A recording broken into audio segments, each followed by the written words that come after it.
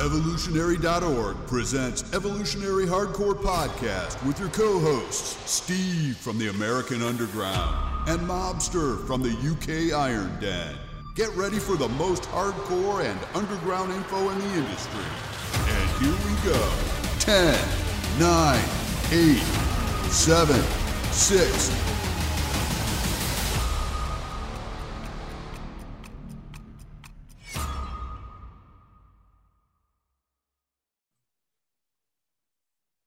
Episode 149, Evolutionary.org Hardcore. Orville Burke is who we're doing today. Steve Smee here in the Moabsa joining me from across the pond. How you doing?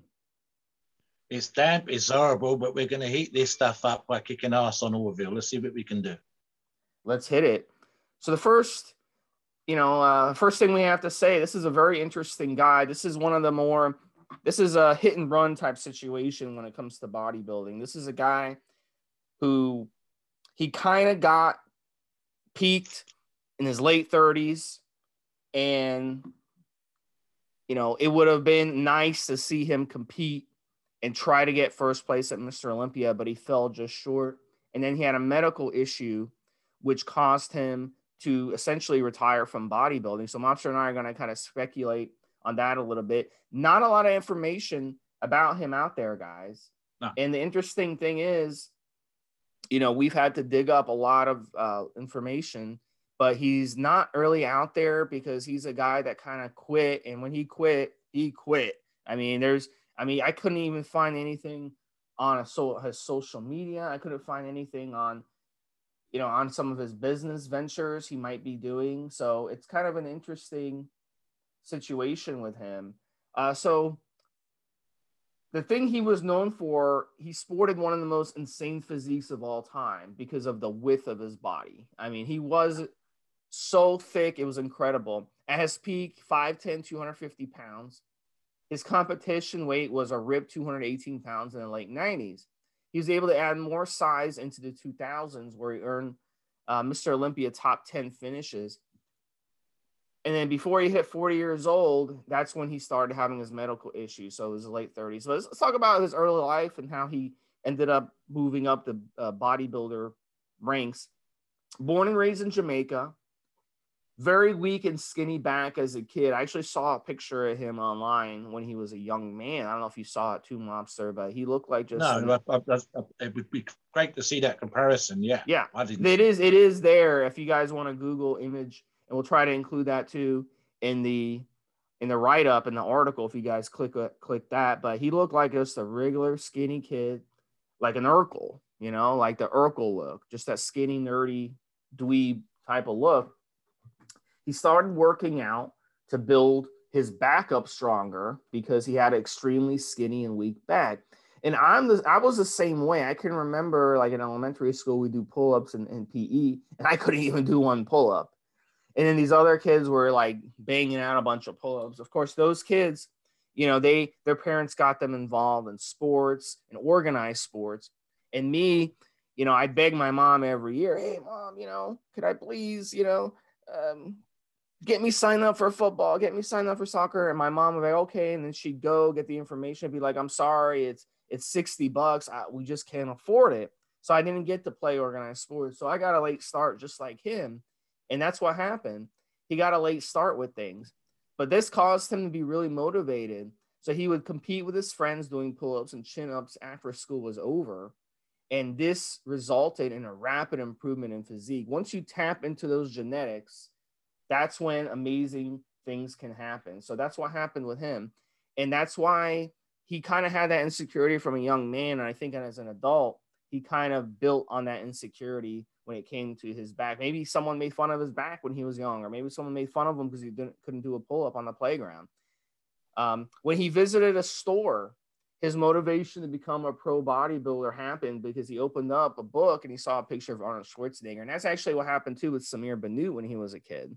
He was walking through the streets and saw in the display in a side window, and he saw Arnold Schwarzenegger, and that's what kind of got him, I want to become. So Arnold Schwarzenegger has inspired so many people, and he still to this day inspires us. I know he inspires me. I know he inspires you, Mobster, at our age. Oh, yeah. And we remember him growing up. Man. Yep.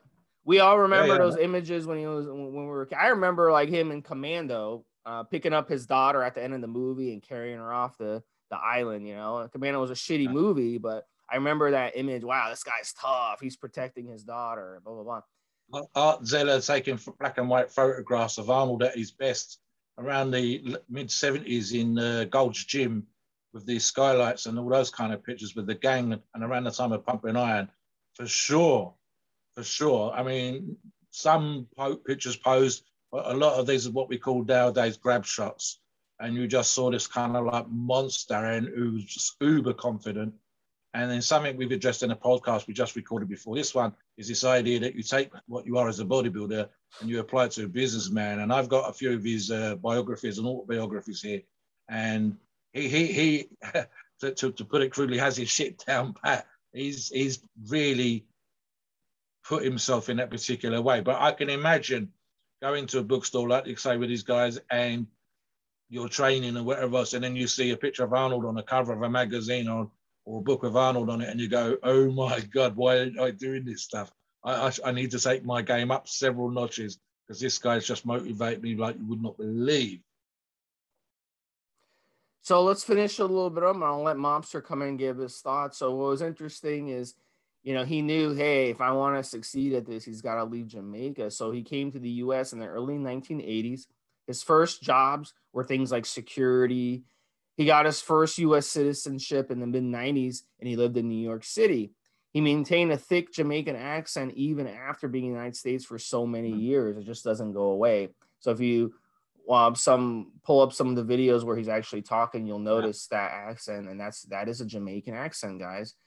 I'll bring in Mobster a little bit, kind of take us a little bit in your thoughts of his childhood, and then take us into his competitions in Mr. Olympia. Well, I'm old enough, and I've got a ton of stuff, as Steve knows here, on the history of bodybuilding. And there's a bunch of black guys from the Caribbean, West Indian, Jamaican, St. Lucia, and elsewhere, all around the Caribbean. And you've got a combination of genetics, which is maybe, and without meaning to sound horrible, comes from the slave trade and breeding and whatever else, 200-300 years ago. But what you've also got is an incredibly healthy kind of lifestyle. In fact, more healthy probably when the guys are poor than when they have access to money and a junk food. Because if you look at the food these guys are eating, it's same as what Steve talks about. It's healthy chicken. These are these ones that you have on your small holdings. You're eating fruit from the trees. You're running up and down the mountains. You're running up and down the beaches. They're very competitive in terms of, funny enough, 2 or 3 sports. One here in the UK, when we've had our arse handed to us in cricket, it's because a lot of those guys have come from the West Indies, and they're playing cricket on the sand, on the beach. They're swimming. They're doing healthy stuff every single day, and you're underneath this fantastic Caribbean sun. So we can think of a bunch of great bodybuilders that have come from there and done extremely well in American and in worldwide bodybuilding. So that's part of it. Something else with regards to Orville, when you see Orville, in fact, this is a couple of comparison videos that people have put on YouTube where they'll say the bodybuilders you've never heard of. And then one of the ones that sticks in my mind is the screenshot, the image that they used was a slightly morphed Orville standing next to a very large, but not morphed, probably around the 300-pound mark, Ronnie Coleman. And he's one of those, and I said this to Steve in the pre-show, you go, how is this guy not kicking ass? Orville, when you guys look him up, looks like the kind of guy that if you saw him in the gym with his aesthetics, with his look, but not compared to, say, a top contender, Mr. Lowe, Mr. Universe, Mr. Olympia, whatever. He's just an absolute freak. And whether it's the drive as a young man that's made him that particular way, or something else, Steve, which, funny enough, we touched on a thread on Evo forum last week, where people were talking about genetics, and I say this, and they needed to understand what genetics was, and I went into that in the thread. But the other thing is, we never know what we're going to become in terms of our physique, in terms of our strength and whatever else. We can have an idea. We can look at our parents and our grandparents. We can have an idea that Orville could have looked around him at his brothers, his cousins, his uncles, his dad, whatever. He could have looked around in the community. He could say, well, a lot of the black guys are real lean. I'm going to be lean. But look at the size of my uncle, look at the size of my granddad, whatever, and he can have an idea. The truth of the matter is, guys, when we start our journey into this game, you won't have an idea of how far you're going to go. If you look, as Steve's already said, at the picture of him as a young man, teenager, and then compare him to what he become, it's mind-blowing. The joint sizes will probably stay the same, but the amount of muscle that he was able to put on, there's no way anybody could have turned around and said, this is what he's going to look like in 10 years or 15 years with that kind of training. And it's one of those sort of mobster tips, is you need to enjoy the journey, guys, because if you've got no idea how far you can go, then enjoy the journey getting there. So Joel's definitely one of those guys. Steve also mentioned about the security. Funny enough, he did security for Donald Trump, Steve. So that was kind of interesting for me.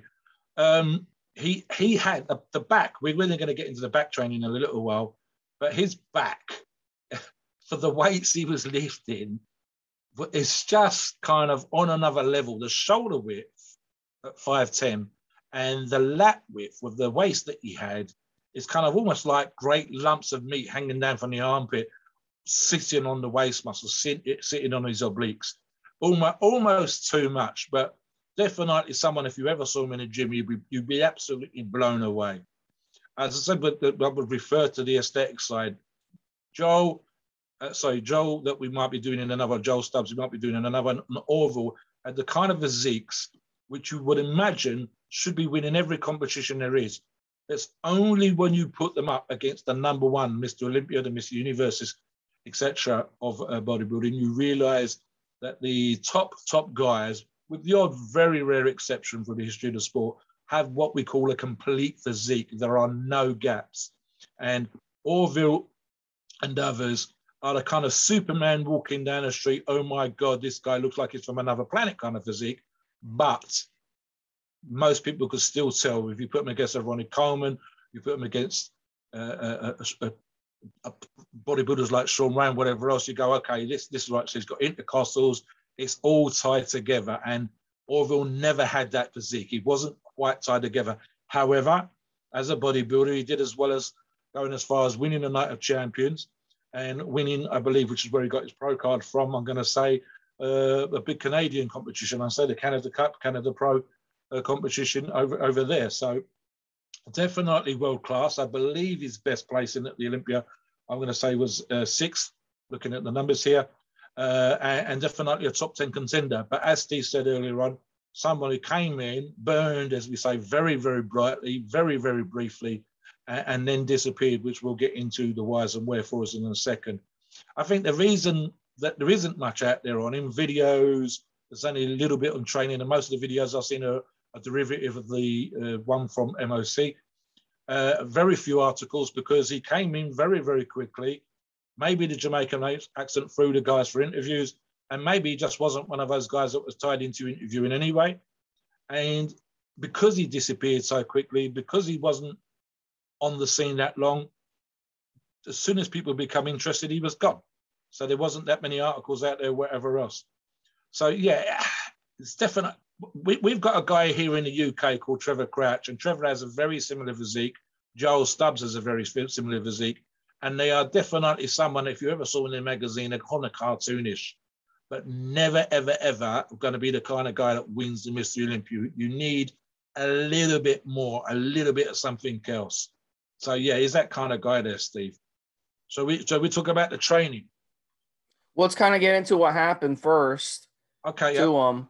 So I actually I've been trying to confirm this. As far as we know, he's still alive, but he joins the list of guys like Flex Wheeler and Tom Prince who had very serious medical conditions but are still alive.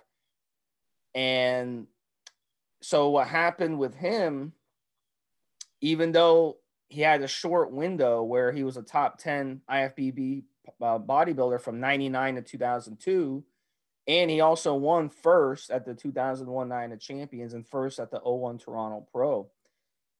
He fell into a coma, guys. He had surgery for a His elbow. Yeah, Elbow. sometimes what happens a lot when we're weight training, what happens as we get older, a lot of younger guys don't understand this yet, is you try to push through these injuries, these nagging injuries that we get. And when you're younger, you can push through them. It's a kind of a false sense of security because you're younger, you push through them and then they go away. You get another injury, you push through it, they go away. You're expected to do that, especially at the pro level. I mean, you're a professional athlete and you have a nagging elbow. Your team needs you to be out there. They're paying you millions of dollars. You're going to play, you know? But at the end of the day, what happens is when you get older, those nagging injuries, they turn chronic and they start disturbing your life. They start disturbing your weight training. They start disturbing your athletic performance. They start disturbing your sleep. They start disturbing little things. If you have an elbow issue, I mean, it can be such a pain. Like it can determine what arm you use to bring groceries home, pick up groceries out of your car. You pick up groceries with the wrong arm and then your elbow hurts. You're like, oh, my elbow. Then you re-aggravate the injury. So in those situations, you know, at the end of the day, you got to, you know, get the surgery if you want to resolve it because it's not resolving on its own. So he went ahead and did that. And then when you go in and get surgery, what do doctors tell patients who are too big? Whether you're too muscular or you're too fat, they tell you got to lose weight. It's too dangerous to do the surgery unless you lose weight. So in his situation, he went in and got the surgery done. Maybe the doctor assumed, hey, this guy's got a lot of muscle. He doesn't have a lot of fat, so it's going to be okay. It really doesn't matter, guys. I mean, if you're a big guy like that, being big is being big.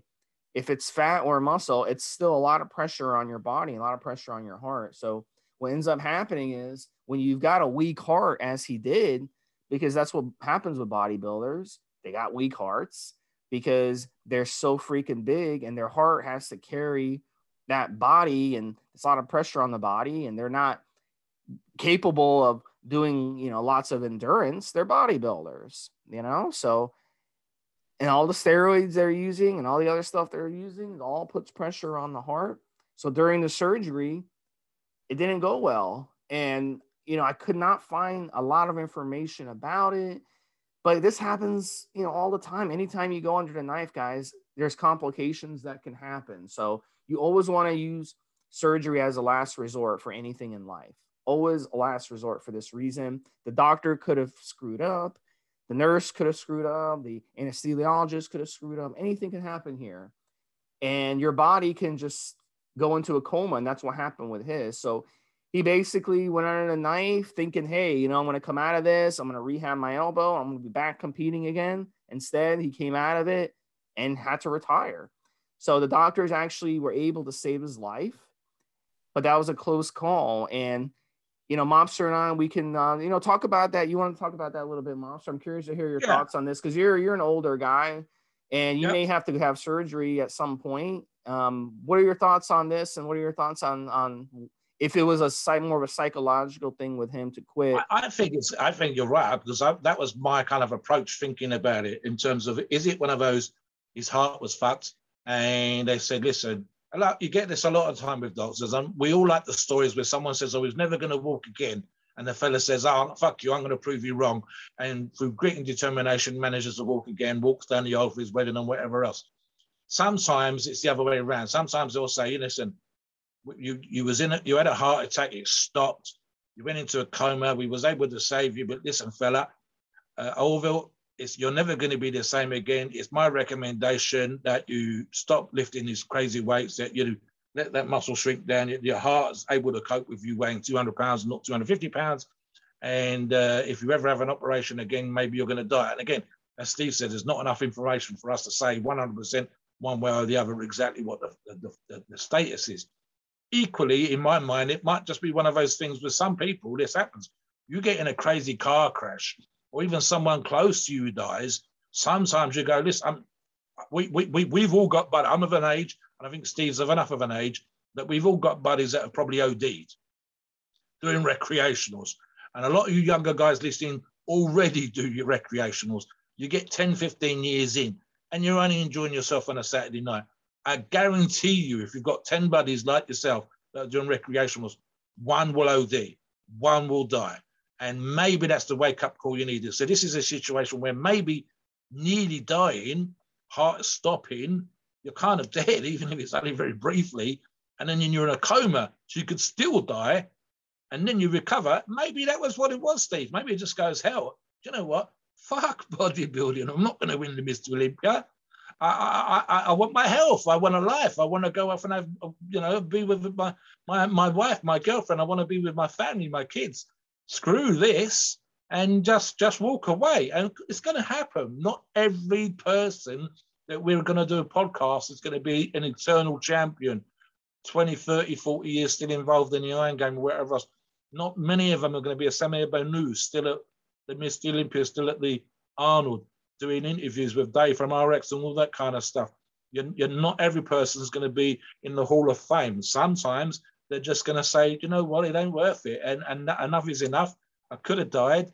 I need to be doing other things. I need to be going up mountains and looking at sunrises and all that. Yeah. So the psychological thing. Listen, guys, nearly dying can scare the fucking shit out of you.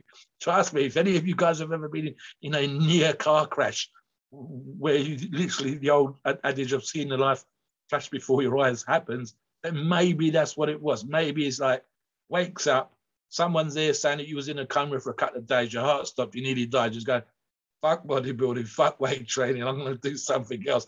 I'm going to learn to play cards, I'm going to go tend my garden, whatever. So the psychological things, they're true. 100%. It has to be to motivate you to train and do the crazy stuff. Equally, having this kind of situation occur to you might even be something stupid like he promised his wife or his girlfriend, listen, I'm not going to roll the dice anymore. I'm not going to risk stuff. I'm not going to do any crazy things. If you told me I nearly died, I could have lost you. I could have lost everything. I don't know what it would have been, So, she says, listen, you've got to do this thing for me. And he loves him. He loves his missus, his wife, his kids, his girlfriend, whatever. And he says, okay, I'll walk away. This is it. This is the day. So it can happen. From our point of view, sometimes it's both hella scary, but understandable. And you sometimes wonder, because he was just under 40 when he kind of finished there or thereabouts, Steve, where we've got guys winning the Mr. Olympia now around late 30s, early 40s. If he'd have done another couple of years, would he have done better? Would he have placed in the top three? It is what it is. We can't say one way or another. Back to you, Steve. Yeah, so really quick, I didn't include this in the article because it's speculation. It's off a forum, but a couple guys were talking about him, and they had mentioned a couple things. Number one, the last we've heard of him, he was in a nursing home with severe brain damage. Wow. I'm not sure if that was from the coma or if that was from later on in life. And then number two, someone said that the story was indeed the anesthesiologist did screw up the doses, which caused him to be in a coma for 6 weeks. So if that was the case, we can guess that maybe, that's what caused, the brain damage, being in a coma for 6 weeks like that. So it's really, but again, this is speculation. I didn't include it in the article, but you guys can kind of look into that and maybe try to dig it up. But we don't really know actually where he is today. He might not even be alive because I haven't been able to confirm alive or dead. So, yeah, Mobster, go ahead and finish up with that. And then I want to hear your training and his back situation. One more thing very quickly then. Myself, when I was 9 years of age, I had a blood clot in the brain. And the symptoms for me before the operation to remove the blood clot was blurred vision. I couldn't walk in a straight line, terrible headaches. Now I'm 9 years of age, frightening the fuck out of my family. And of course, it's one of those operations, even at my age of 9, where if they don't remove the blood clot, I'm going to be fucked for life. There's not going to be much that you can do with me, and potential to be a vegetable, whatever else, is really, really high. So the idea, especially with the lack of oxygen, for example, to the brain where your heart stops, and potential issues with the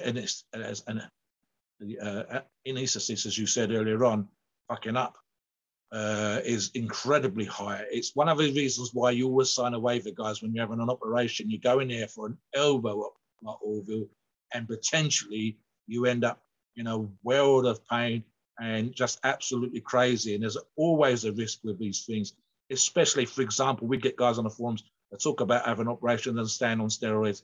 When you think, okay, listen, do what needs to be done, come off the gear, get the operation, be healthy, be safe, and then you can make a decision about going back on afterwards.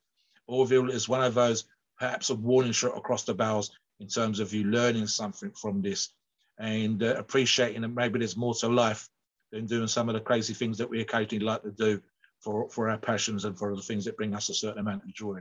Right, training. So we always do pre-show research, but like Steve said, there's not a lot of information out there. The one that I looked at was from Mitsuo Okabe, who used to do the Battle for the Olympia videos. And that's, as I said, most of the YouTube videos that refer to Orville pretty much go back to those photographs and the images that come from that video. And the training, funny enough, Steve, it's one of those things where you look at him and think he's going to be an absolute monster in the gym. But he had Steve Weinerstrom giving him advice, and he was doing perfectly normal T-bar rows, pull downs, dumbbell rows, all this kind of stuff.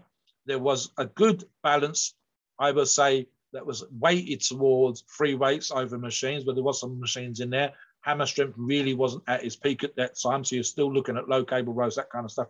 But what was interesting for me is he wasn't using crazy weights. I believe on the video that I saw, he did T-bar rows, I think 4 plates, so 180 pounds. Pull downs was with a decent bit of weight, a couple of £100. And obviously the volume was in there. And I think this is probably the case with Orville. That was a moderate weight, high volume kind of guy. And the advice he got from Steve was along the lines of keeping the weights low. Don't risk injury. Don't do crazy stuff. Don't tear muscle up or whatever else.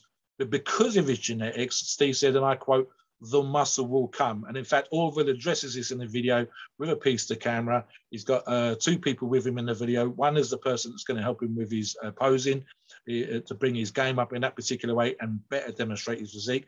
And the other person was like a buddy that was going to be assisting on the day for the purposes of the video. But you don't see anything crazy. And Orville goes to the camera and says, this is the advice I got. He says, Steve's a great guy. He's a top judge. And as we know, became the #1 head judge for the IFBB Pro competitions. I don't think he was at the time, but he was certainly making his journey there. And he was the one that says you don't need to do crazy weights. You don't need to do like 500-pound rows and 600-700-pound squats. And Orville was a good example of precisely that. With the volume he was doing to produce the muscle, his response to the stuff that he was doing. Let's be honest, guys. Orville is, or certainly was, if he's still alive, is a genetic freak. For the majority of our listeners, you couldn't do what Orville did and have the same response to the stimuli. And that's what we're looking at here. Sometimes with some bodybuilders, and maybe Orville's one of those fellas again, with a light to moderate weight and just being able to develop the muscle from that kind of stuff. Some of us will need to lift huge weights. Some people would need more volume.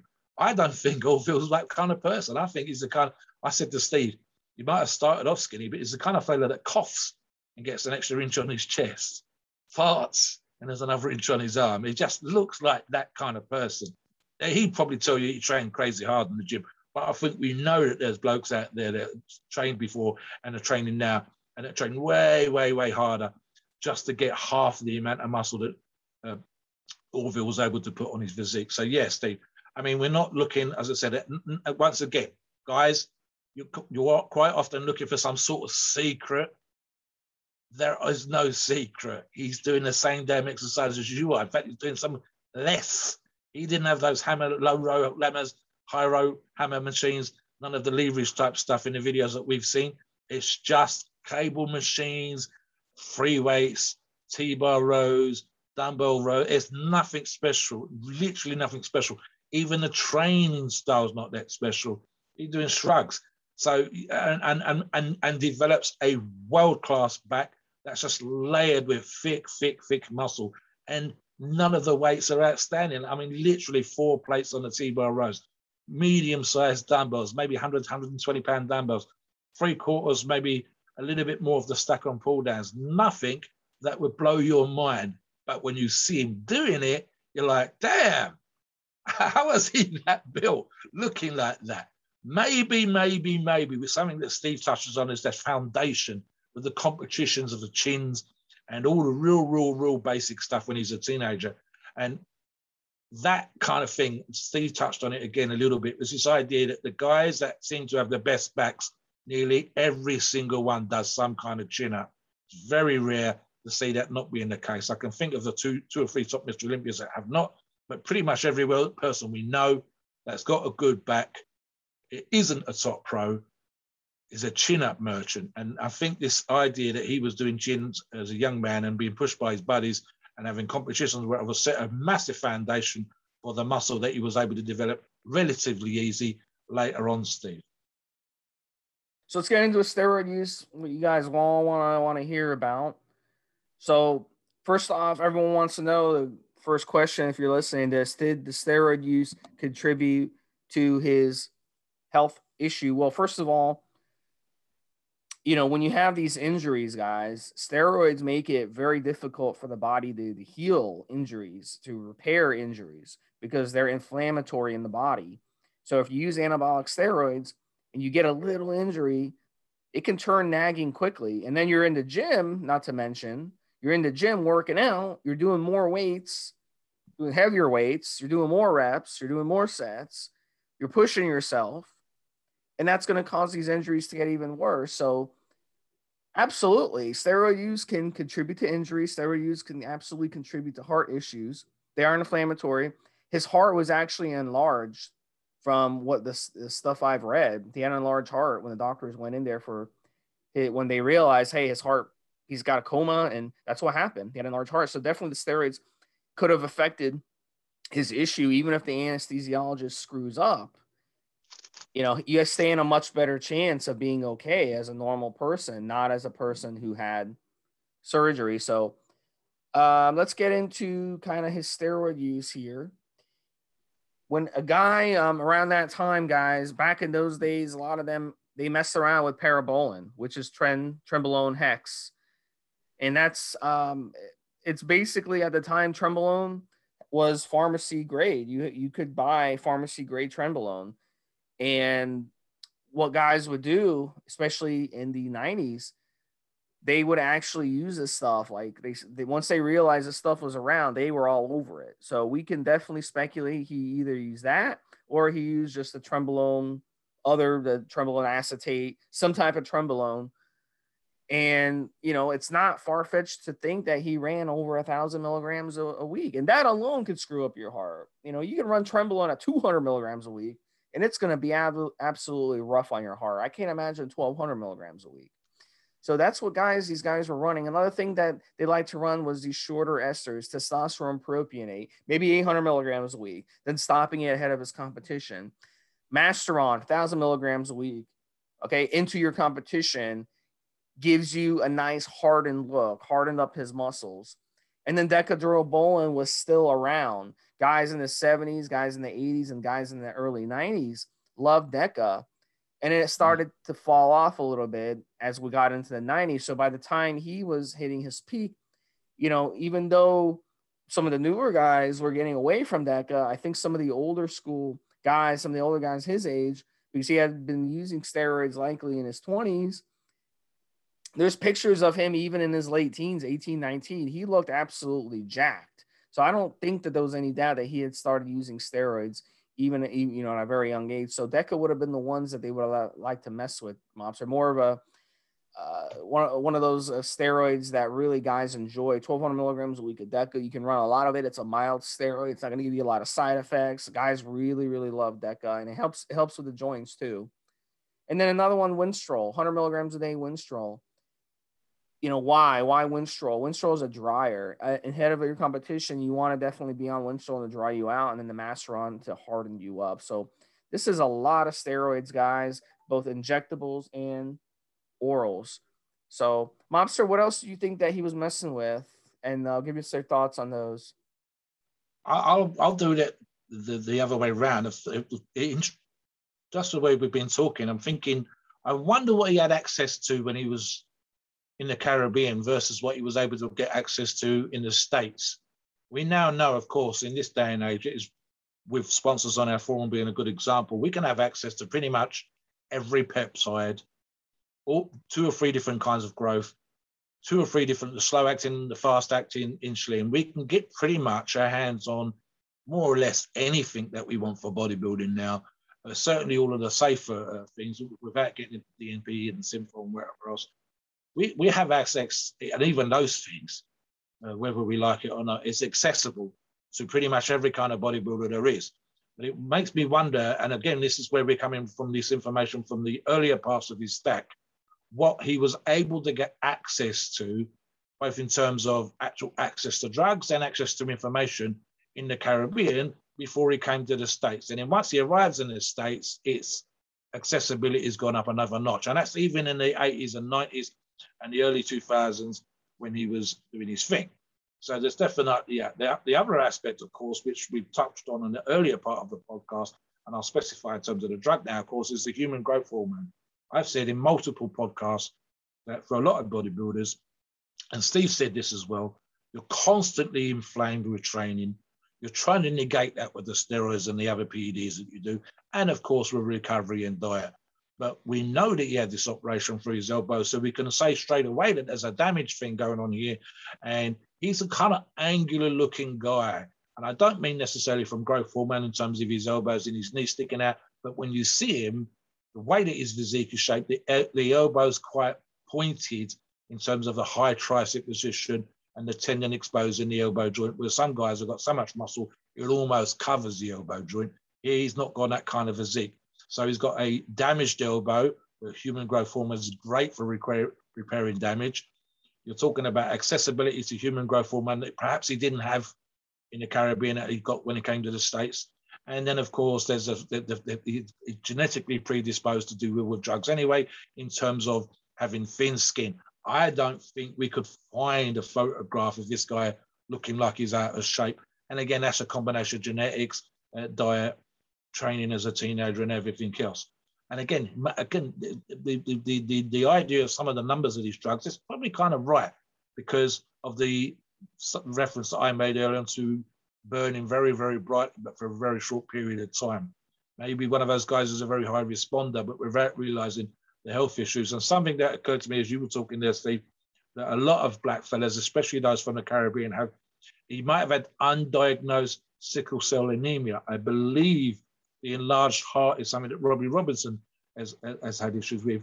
If your sickle cell anemia is undiagnosed, if there hasn't been spotted on a blood test, and you go for operation, some of these drugs, as we know, Steve, when we talk about steroids, blood thickening, high blood pressure issues, etc., etc. So we can see that there's a potential risk factor involved here with some of the drugs that he's using, that perhaps it was a healthier drug use in the Caribbean, and having greater access to drugs in the US might have screwed him up without him realizing. The undiagnosed, as I say, is very high in young black fellas. Most of them, when they find out that they've got it, is because they've been doing some kind of athletic endeavor, whether it's running around, football, pro football, and whatever else. And it's more prevalent in the guys from the Caribbean, and funny enough, it is African Americans. Second or third generation, it doesn't seem to happen, but first, second, and third generation from the Caribbean, it does. So there's a genetic thing there. Finally, of course, after the human growth hormone, and we're going to suggest that as a professional bodybuilder, probably around 20 IUs a day. And again, this will probably be around competition time, although who knows? Looking like he did all year round, could have been something that he was doing too high of a level, 10 IUs, 15 IUs a day, all the time. There's a potential right there. The last drug, as always, and I suspect, again, it's probably towards the end of his career, and again, accessible more in the US than perhaps in the Caribbean, just for the simple fact of them not having this kind of access that we have in the Western world and the developed countries more, is insulin, of course. And again, I think that was towards the end of his time, the late 90s, 2000s, when it started to rear its head more than it had before, when guys were starting to manipulate things and playing around with the dietary stuff and trying to maximize their use, etc., etc. As I say, Steve, for me, I look at these things and I don't see any crazy numbers in terms of what we would say professional bodybuilder was doing now, but with his genetics, with the potential for the heart issue, you've mentioned a bunch of times when you say that steroids are inflammatory, and how many times have we seen on the forum when the guys are asking about steroids and they come up with issues of blood pressure? When one of the things you need to look at sometimes, guys, and I've said this on the forums, you need to look at sometimes why a steroid was developed And for example, there are a couple of steroids that specifically treat anemia. That's a lack of the right kind of blood cells in your blood. So you're boosting them when you take some steroids. Now, if you already got perfectly good, healthy levels of red and white blood cells in your blood, and then you take essentially something that's going to thicken it, and then you stress your body, and then you do some of the crazy stuff and some of the crazy things, just training and nutrition, and of course with other drugs as well, and that's without getting into recreationals or whatever else, and you wonder why you run up against issues, and then potentially, and again, we touched on this in a podcast earlier on, when we've got guys that are about to have an operation, asking us on the forums about taking a steroid because the holiday's coming up afterwards. I've got this operation in 3 weeks' time, but my holiday's in 6 weeks' time. Shall I stay on cycle? Guys, here's a good example. If you decide to have what might even be a relatively minor operation that does involve perhaps some loss of blood during the operation, which they replace, and you're on a agent, like many steroids, which is thickening your blood, that means you might bleed more, or you're more likely to clot, or you're more likely to need more blood during the operation, and you haven't told your doctor what you're doing, then I'll be crude and call you some kind of fool. Equally, if you're kind of vaguely sensible and wait to do your cycle after the operation, but you're still not fully recovered, then let's be honest, even if it's just a simple fact of not doing your training justice because your knee's being fixed or your elbow's being fixed, and therefore you can't train as hard as you would in the gym, don't be afraid to lose a bit of muscle and go without PEDs. They will be there waiting when you're recovered. And you will recover because you're a sensible guy, because you took Mobster and Steve Smee's advice. That muscle that you've lost, if it goes real quick, as Steve has said, and I quoted this just yesterday on the forum, you never had to begin with, it was just water. Everything else you'll gain back. QED, muscle memory. You've got the rest of your damn life. Most of you guys are young, so go and get your operation. Tell your doctor what you're doing. Let the anesthesiologist know what you're doing. Don't be crazy and end up in this situation, which may have just been a freak thing. It might have been accidental. It might have been down to his genetics. It might have been something that was predisposed from through his family. But equally, look what happened. Heart stopped, in a coma, possibly for 6 weeks, might have ended up in some kind of care home, nursing home. We don't know. Never competed again, completely disappeared from the scene. Is that what you guys want? Do you want to go in, get fixed, come out, be healthy, and then train, compete, do whatever the hell it is you want to do? Does it really matter that you need to stay on drugs just to look good on the beach when you've just had an operation? Trust me, guys, modern medical science is fantastic. It really is. We can do crazy things that we couldn't do 5, 10, 15 years ago. But it's still huge trauma to your body. Someone is cutting you. They're cutting you open. They are replacing things in your body. You don't understand how major that is. If anybody's had a serious operation, will tell you it feels like you've been hit by a donkey for days, if not weeks. I've had stuff before where I thought I was fit as a fiddle when I came back after punctured lung when I was in my 20s. I'm fit, I'm strong, I'm training, I'm running to work. I came back to work after a week. I was on my ass in 90 minutes. It took me another 2 weeks to recover, and that was real quick. So, and that was without steroids, guys. So listen to us. Yeah, definitely, guys. They'll actually ask you if you ever go into a procedure. It doesn't even have to be a surgery. They'll ask you what drugs are you taking. Tell them. And if you say, "Oh, I'm taking a Tylenol," they might say straight up, "Hey, we got to reschedule your appointment. We can't take that chance." Yeah, I'm off for and 2 you're weeks. like, "No," I'm like, "Oh my gosh, I shouldn't have mentioned it."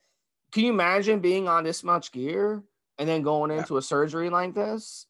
You know, because he probably cruised on a ton of steroids, not even. You can't blame the doctors if you don't tell them the truth. Yeah, and then they don't know. The doctors don't know that this guy's on tons of steroids. So then when the procedure happens and something goes wrong, the doctor is not going to understand. Boom, you're screwed. Yeah. So it's very important. In the US, right? How legitimatous is the US? We're going to sue them. And then the insurance company or the lawyers find out that you didn't mention all the drugs you were on. There, right away, guys. Go in and tell them the truth, because your life is on the line, your health is on the line. And if they then screw up, you told them what you were doing and they still did this stupid shit, you're going to get more compensation. But if you do stupid shit and then they fuck up, you want to come away with a buck, because that's what you're getting. It's just one of those things where you need to be. Listen, it's different here in the UK than it is in the US sometimes in terms of operations and private versus the NHS that we have here and this kind of stuff. Whether I'm talking to my girlfriend or whether I'm talking to my doctor, I explain what I'm doing, and I hopefully have enough personal knowledge about myself and my own use that when I go to the doctor, when I go for tests and whatever else, and because I don't have to worry about medical insurance, etc., they go, "Are you taking steroids?" I say, "Well, not right now, but I do a cycle a year. This is what I do. I try to be healthy, blah, blah, blah, blah, blah." If I had an operation coming up, I wouldn't do a cycle. It's as simple as that. I wouldn't do a cycle just before. Certainly wouldn't do a cycle during. And I would do my best, unless I was competing or something was coming up, not to do a cycle straight after. I would recover as best I possibly can. It's just kind of common sense. But we understand that there's guys out there obsessed and need to do these things. If you're a pro bodybuilder, and you need to make a living from your body, from how you look, whether you're a kind of model or a competing bodybuilder or whatever else, and your look is everything, I kind of get that you need to do certain particular things. Listen, talk to the people that follow you, explain what's going on, tell them you're going to come back better than ever, keep them engaged, let them see you be doing stuff with the operation, let them see you recovering, let them see that you're human. Don't do stuff like this. And then potentially, like Orville, you look at him, guys. Go and we're going to put pictures on with the article. We're going to it's going to be the screenshot that we for the front page for the videos and stuff like that. He was an absolute monster, an absolute freak, and boom, disappeared straight after this major issue. We don't want any of our listeners having this kind of problem. We want you to do well. Until the finish on this cycle for me is not a crazy kind of cycle for a top competing bodybuilder, certainly not now.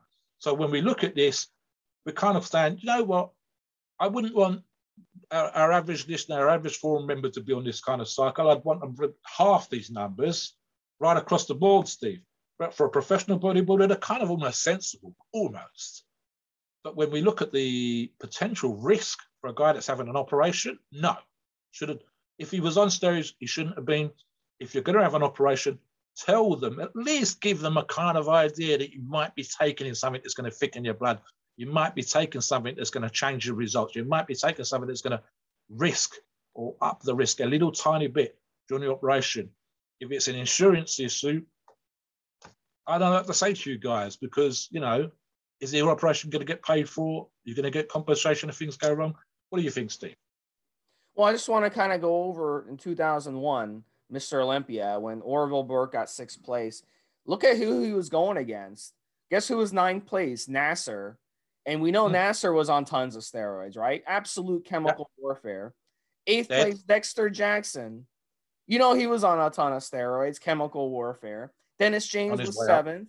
And then you had Sean Ray 4th. You know he was doing it. Kevin Levrone, we've talked about him. He's been doing it. Jay Cutler fighting Ronnie Coleman for 1st place. And, you know, and that was a very close Mr. Olympia. And all those guys were bunched up. The top 6 guys were all bunched up really close.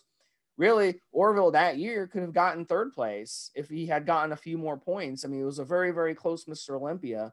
And you had Ronnie Coleman and Jay Cutler fighting each other. It's chemical warfare. I mean, so he had the genetics to compete against these guys, but he had to break out that chemical warfare, and he had to hammer away at using these performance enhancing drugs to get himself to that level, you know?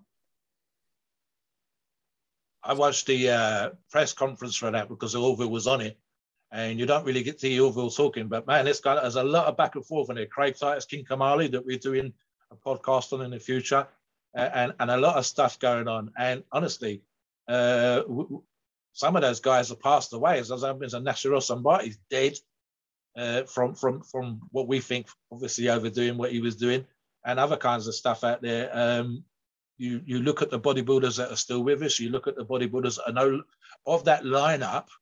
Dennis James is one of the few guys that's still real big. Jay Cutler's got a pretty good physique, but we're talking about genetics again. Ronnie, of course, has had a bunch of operations, etc., etc. And you've got a lot of back and forth with Sean Ray on the microphone talking about the judging and everything else. Orville's kind of quiet. What's kind of, if you turn the sound down and you don't involve yourself in the politics and the back and forth between the guys, you just look, the camera pans up and down, Steve, and Orville's shoulders, man. It's suit, because they're all sitting down, and the suit never quite looks right unless it's real nice when you're sitting down. But it's kind of bunched up, this crazy. Honestly, he looks like he's 3.5 foot across, maybe wider.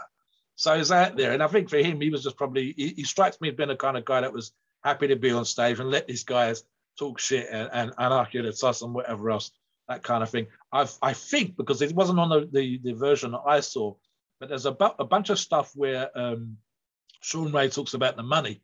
And as it says, the top 10 are going to get the money, everybody else is getting nothing. And there's a great comeback, which wasn't on the video I saw, but I've seen it before, which is where Ronnie says, all those years, and he goes through the years that I didn't place. I was this 19th and I got nothing, 15th and I got nothing, 14th and I got nothing. You didn't hear me complain. But of course, when you're first, you're taking the lion's share. So he's not going to complain when he's walking away with 250,000, 350,000, 400,000 or whatever he came with Black Rock. So it's a great year, certainly for the back and forth amongst the guys and what was happening in bodybuilding, to watch that just for the that pre-show that they do there.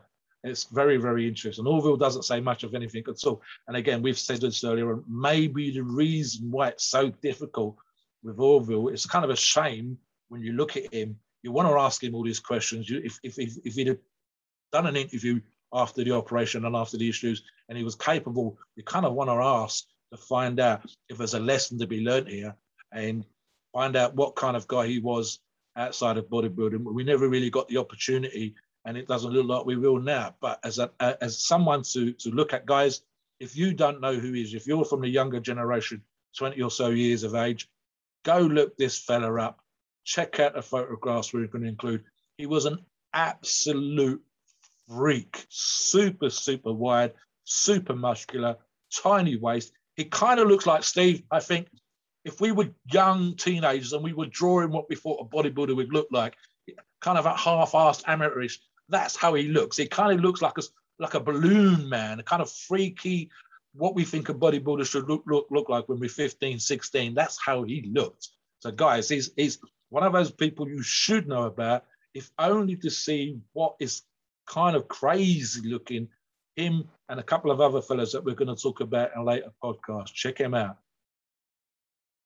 At the end of the day, this is a lesson, guys. Number one, chemical warfare. Number two, how fast life can change. Enjoy every day. Live life to the fullest, guys, because you never know. Anything can happen, and you can just basically change your life. One decision can change your life and send it in a completely different direction. All right, Mobster, take us into the disclaimer, and we'll be done. Well, this was number 149. Orville Burke, probably a guy most of you have never heard of. I know I've never heard of the guy, and it was a very interesting character, though. His back was incredible, so check out those pictures for sure. Huge.